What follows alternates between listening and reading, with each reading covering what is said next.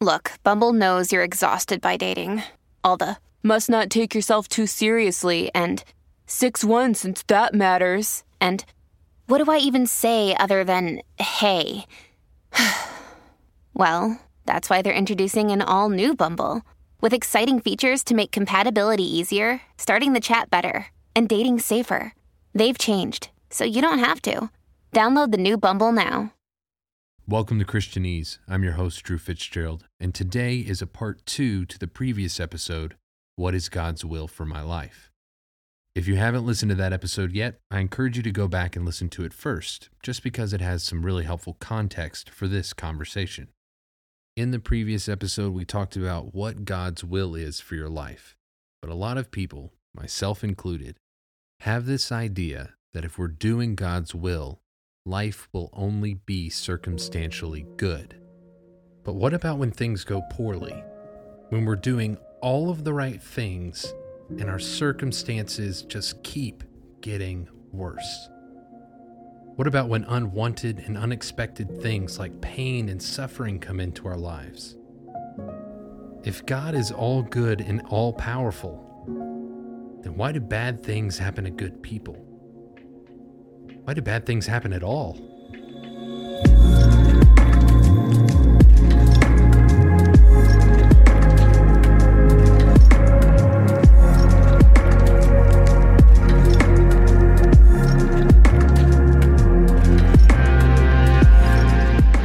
This is Christianese, and this episode is about God's permissive will, or bad things, good people.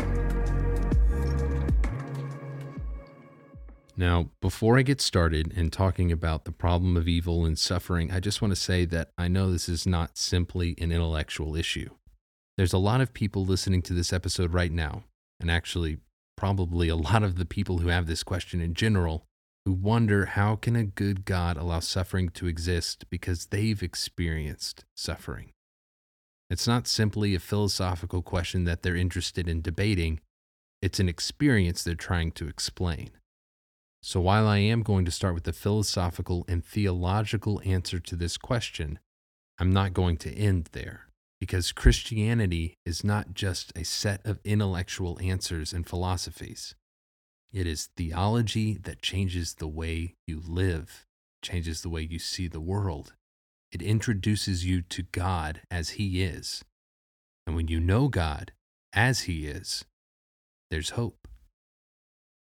But as we're just starting, I acknowledge that a lot of us are not in a place of hope. So let's start at the beginning. If God is all good, all loving, and all powerful, then why do evil and suffering exist in the world? This question is massive. It's so big that it's not just a Christian problem, but everybody, no matter who they are, no matter where they're from, when they're from, or their belief systems, we all have to come up with an answer for why there is evil and suffering in the world. For example, if you believe in the law of karma, then evil and suffering are the ways that the universe has to necessarily balance itself. Or if you're Buddhist, then you may be suffering because you are overly attached to someone or something. Or if you hold to one of the fastest growing views in the United States, that the universe is uncaring and random, then evil and suffering aren't even issues of justice or morality. They may just be the way the machine works. Christians have a profound philosophical and theological answer to this question, but we really don't talk about it much, because for a lot of us who grew up in youth group culture, challenges to our faith were generally avoided. And so when we hear an atheist say, an all-good, all-powerful God has no good reason to allow evil and suffering in the world, we don't really know what to say. But let's not run from it. Let's address this problem head on. The assertion, formalized by philosopher J.L. Mackie in his 1955 paper, Omnipotence and Evil, goes like this. An all-good, all-powerful, all-knowing God has no good reason to allow evil and suffering to exist. But because evil and suffering do exist, then it may be that God is not all-powerful and He can't stop evil, in which case He's not by definition, God. Or, if he is all-powerful and simply chooses not to end evil and suffering, then he cannot be all good. But no matter the situation, the God of the Bible does not exist, at least not as we have defined him, and therefore belief in the God of the Bible is illogical. This philosophical idea has to be one of the most successful of the last 100 years, because even if you don't know J.L. Macky's name, you've almost certainly heard someone use his argument as proof for God's non-existence, whether it's an 8th grader on your junior high playground, a debate on your college campus, or someone just chatting it up in your workplace. Despite the popularity and force of this argument, there is an answer, and it was formulated in 1977 by philosopher Alvin Plantinga, commonly known as the free will defense. In essence, it says that if God creates a creature with free will, they have an equal capability to do moral good and moral evil. When they exercise their free will to do evil things, it's not because God isn't good or powerful, but because they're using the free will that he gave them.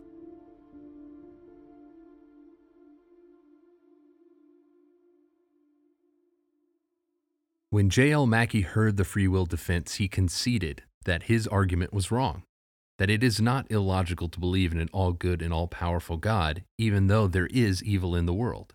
What's incredible is that Plantinga's argument is explicitly Christian. It assumes a literal Adam and Eve, two creatures given free will and the choice to either do moral good or moral evil. And it also assumes a literal fall, when these two creatures chose moral evil.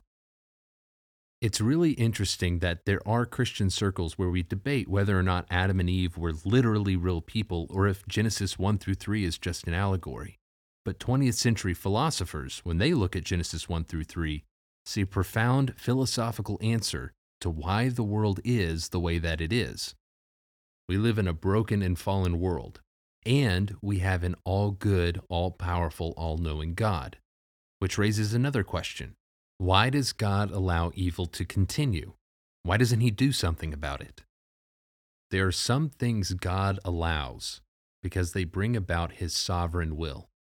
We call this his permissive will, that he permits or allows things that are sin that he takes no delight in, so that his greater and eternal will might be accomplished. That said, God is not doing nothing. I know that's absolutely how we can feel when we're going through suffering or when we're seeing suffering. It seems like our prayers are bouncing off the ceiling and God isn't present. But I'm going to go through 3 stories in Scripture, and I want you to ask the questions we all ask when we're going through suffering. God, where are you, and why is this happening?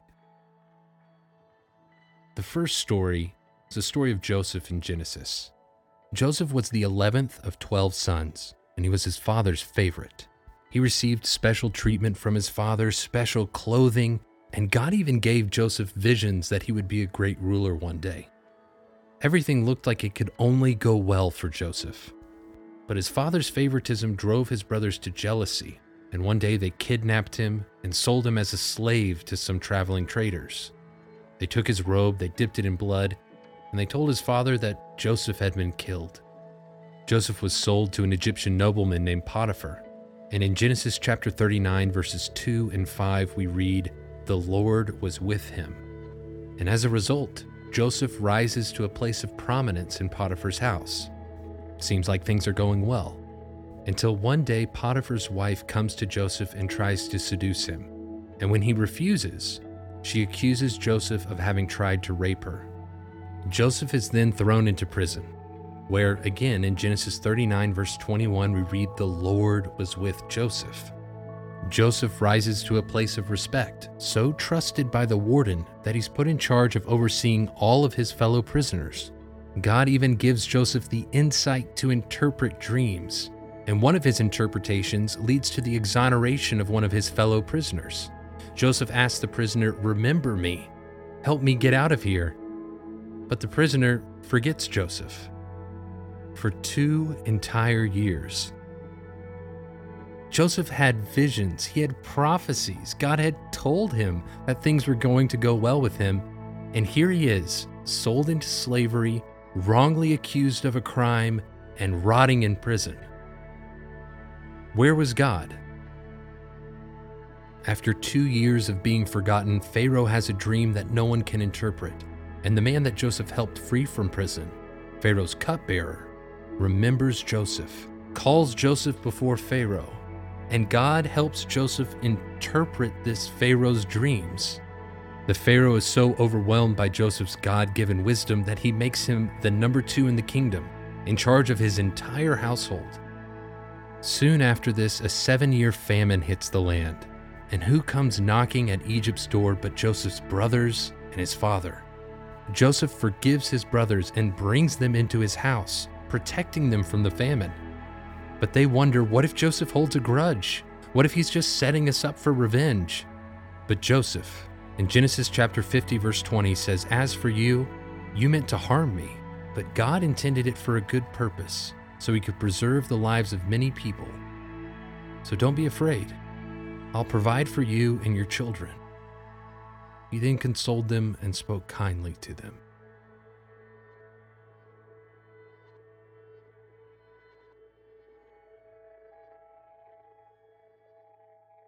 Did God allow Joseph to be sold into slavery? Yes. Did he allow Joseph to be wrongly accused of rape? Yes. Did he allow Joseph to be forgotten in a prison? Yes. But did that mean that God was not present, that he was not active, that he had abandoned Joseph? No. What we see throughout Joseph's life is that God was with him, and he was turning the evil done to Joseph on its head, using it to fulfill his promises and his will, and even to save those who hurt Joseph. I'm extremely hesitant to give a reason for why you're going through suffering, or why certain things have happened to you in the past. But I can say this: God isn't absent, he isn't inactive, and he's not done. That's the first story. The second story that gives us insight to God's permissive will is the story of Job. At the very beginning of Job, we find a very unusual scene. Satan enters the throne room of God, and they talk about one of God's faithful servants, Job. Satan said to God, "Is it for nothing that Job fears you? Have you not made a hedge around him and his household and all that he has on every side? You've blessed the work of his hands, and his livestock have increased in the land. But extend your hand and strike everything he has, and he'll no doubt curse you to your face." In other words, God, you're bribing Job to worship you. If you took away the good life and the stuff that you've given him, he'd turn on you in a second. So the Lord said to Satan, "All right then, everything he has is in your power. Only do not extend your hand against the man himself." God allows Satan to test Job, and Job suffers like very few men in Scripture suffer. He loses his family, his wealth, his home, everything. And at the end of chapter 1, in verse 20, it says, Job got up and tore his robe. He shaved his head and he threw himself down with his face to the ground. He said, "Naked I came from my mother's womb, and naked I will return. The Lord gives and the Lord takes away, but may the name of the Lord forever be praised." He doesn't deny God, and so Satan continues to afflict Job. He suffers to the point where he looks to heaven and asks what many of us ask when we suffer: God, why? God doesn't begrudge Job asking why. But when Job says, "God, you have done something wrong in making me suffer. When you allowed, you permitted me to suffer, you did a bad thing," God appears and responds to Job in chapter 38, asking him 77 unanswerable questions. The first of which, "Where were you when I laid the foundation of the earth?" In other words, Job, if you don't understand how I created the world, you'll never understand the complexities of how it operates. There's nothing wrong with asking God why we're going through something. but that doesn't mean we're going to get an answer, or that the absence of an answer means that there's not one at all. We simply have to understand that we don't have the capacity, as finite mortal beings, to plumb the depths of the mind of an eternal God. While the story of Job is marked by suffering, it actually ends in hope. Job continued to worship God, proving Satan wrong. In Job 42, God restores everything Job lost and doubles it. And he makes Job a priest, someone who can pray for people who are wandering, lost, or hurting. His experiences became a ministry.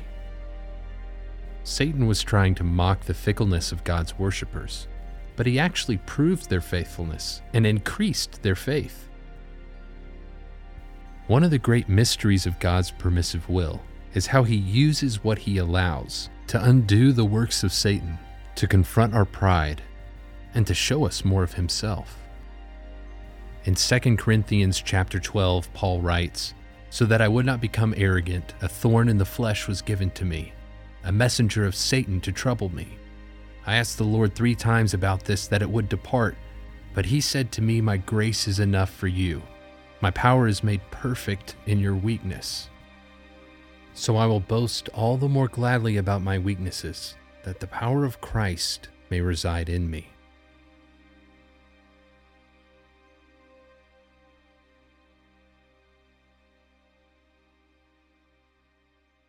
God was present with Job, and he had a purpose for him, just like he did with the life of Joseph. But the big difference in this story is that Job didn't know what that purpose was. He wasn't in the heavenly throne room when Satan was mocking God and his followers, and God chose not to tell Job that. What he did tell Job was that he was in control, that he, the one who laid the foundation of the earth, that separated the land from the water, who controls the sunrise, that he's still sovereign, that he's aware of what is going on in the world, and he's not done working yet. Just because we don't know why God is doing what he's doing doesn't mean that God doesn't know why, or that God is no longer sovereign. The third story is an often skipped over event in the life of Jesus in Luke chapter 13, verses 1 through 5. Now there were some present on that occasion who told him, Jesus, about the Galileans whose blood Pilate had mixed with their sacrifices. Apparently Pontius Pilate had ordered some Galileans be murdered while they were making sacrifice or worshiping God. Jesus answered them, "Do you think these Galileans were worse sinners than all the other Galileans because they suffered these things? No, I tell you, but unless you repent, you will all perish as well." Then Jesus brings up another event, a seemingly random tragedy. Or what about those 18 who were killed when the Tower of Siloam fell on them? Do you think that they were worse offenders than all the others who lived in Jerusalem? No, I tell you, but unless you repent, you will also perish as well. In that day, people believed that tragedy was a result of personal sin, that when we suffered, it was because there was something that we had done wrong and God was judging us. But Jesus repudiates that view.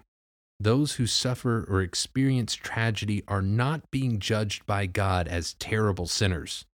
And on the other side of the coin, if your life is going easy and things seem to be going well, you shouldn't take that as a sign of your righteousness. Jesus' encouragement, his command to the people he was speaking to, was all of you, repent. A lot of times we wonder why God doesn't get rid of all of the evil in the world, but does that include the evil in us? Of course, God should judge all the really bad people, the Hitlers of the world. But at what point does the misuse of free will become excusable? If we're fair and we really want evil to be done away with, that includes the evil in us. Why is God not judging evil and getting rid of all of it right now? 2 Peter 3:9, "The Lord is not slow considering his promise, as some regard slowness, but he's being patient towards you, because he does not wish for any to perish, but for all to come to repentance." God is not negligent with his creation. He's not apathetic. He's not absent. He is actively patient, so that as many people as possible could know his mercy. Because here's the thing. We can't excuse away evil or spiritualize it away and say, well, it's okay because God's going to use it for something good. God can use evil against itself, but evil is evil. Suffering is something we should mourn and be upset about. We are called to weep with those who weep and mourn with those who mourn, because the tragedy and the suffering that we see in the world is not the way that God designed it to be. It's wrong. And God is angry about evil.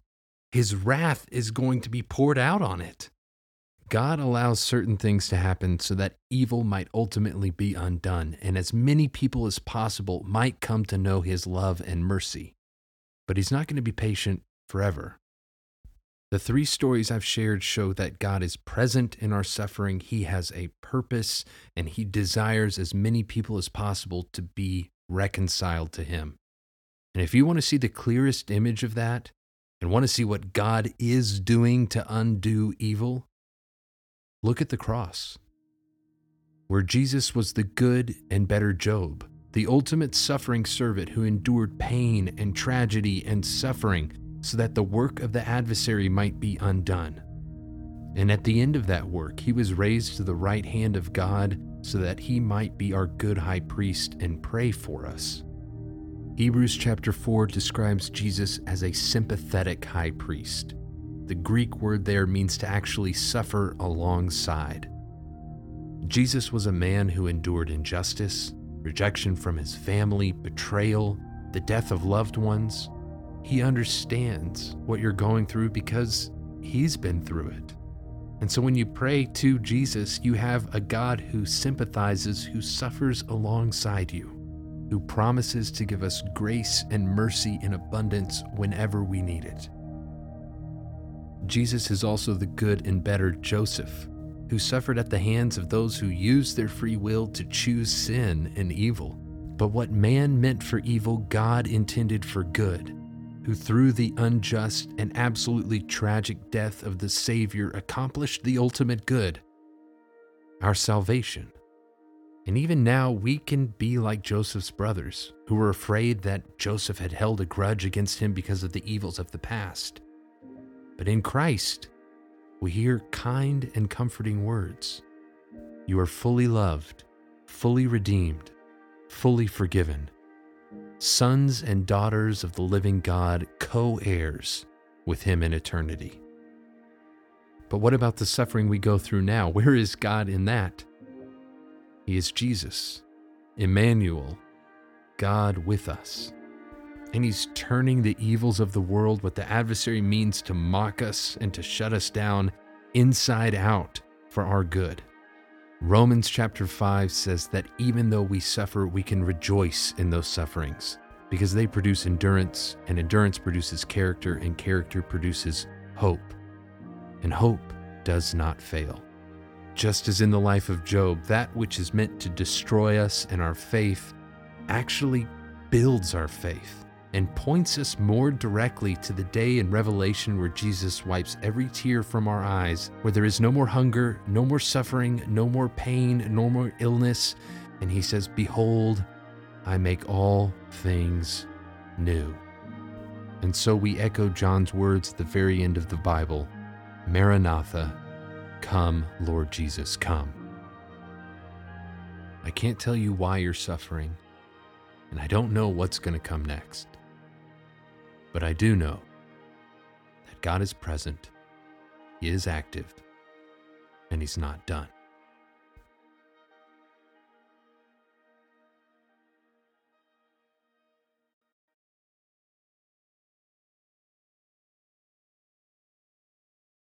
This episode was brought to you in part by United We Pray. United We Pray is a podcast devoted to praying and thinking about racial strife, especially between Christians. Come join us in praying for the unity of God's people.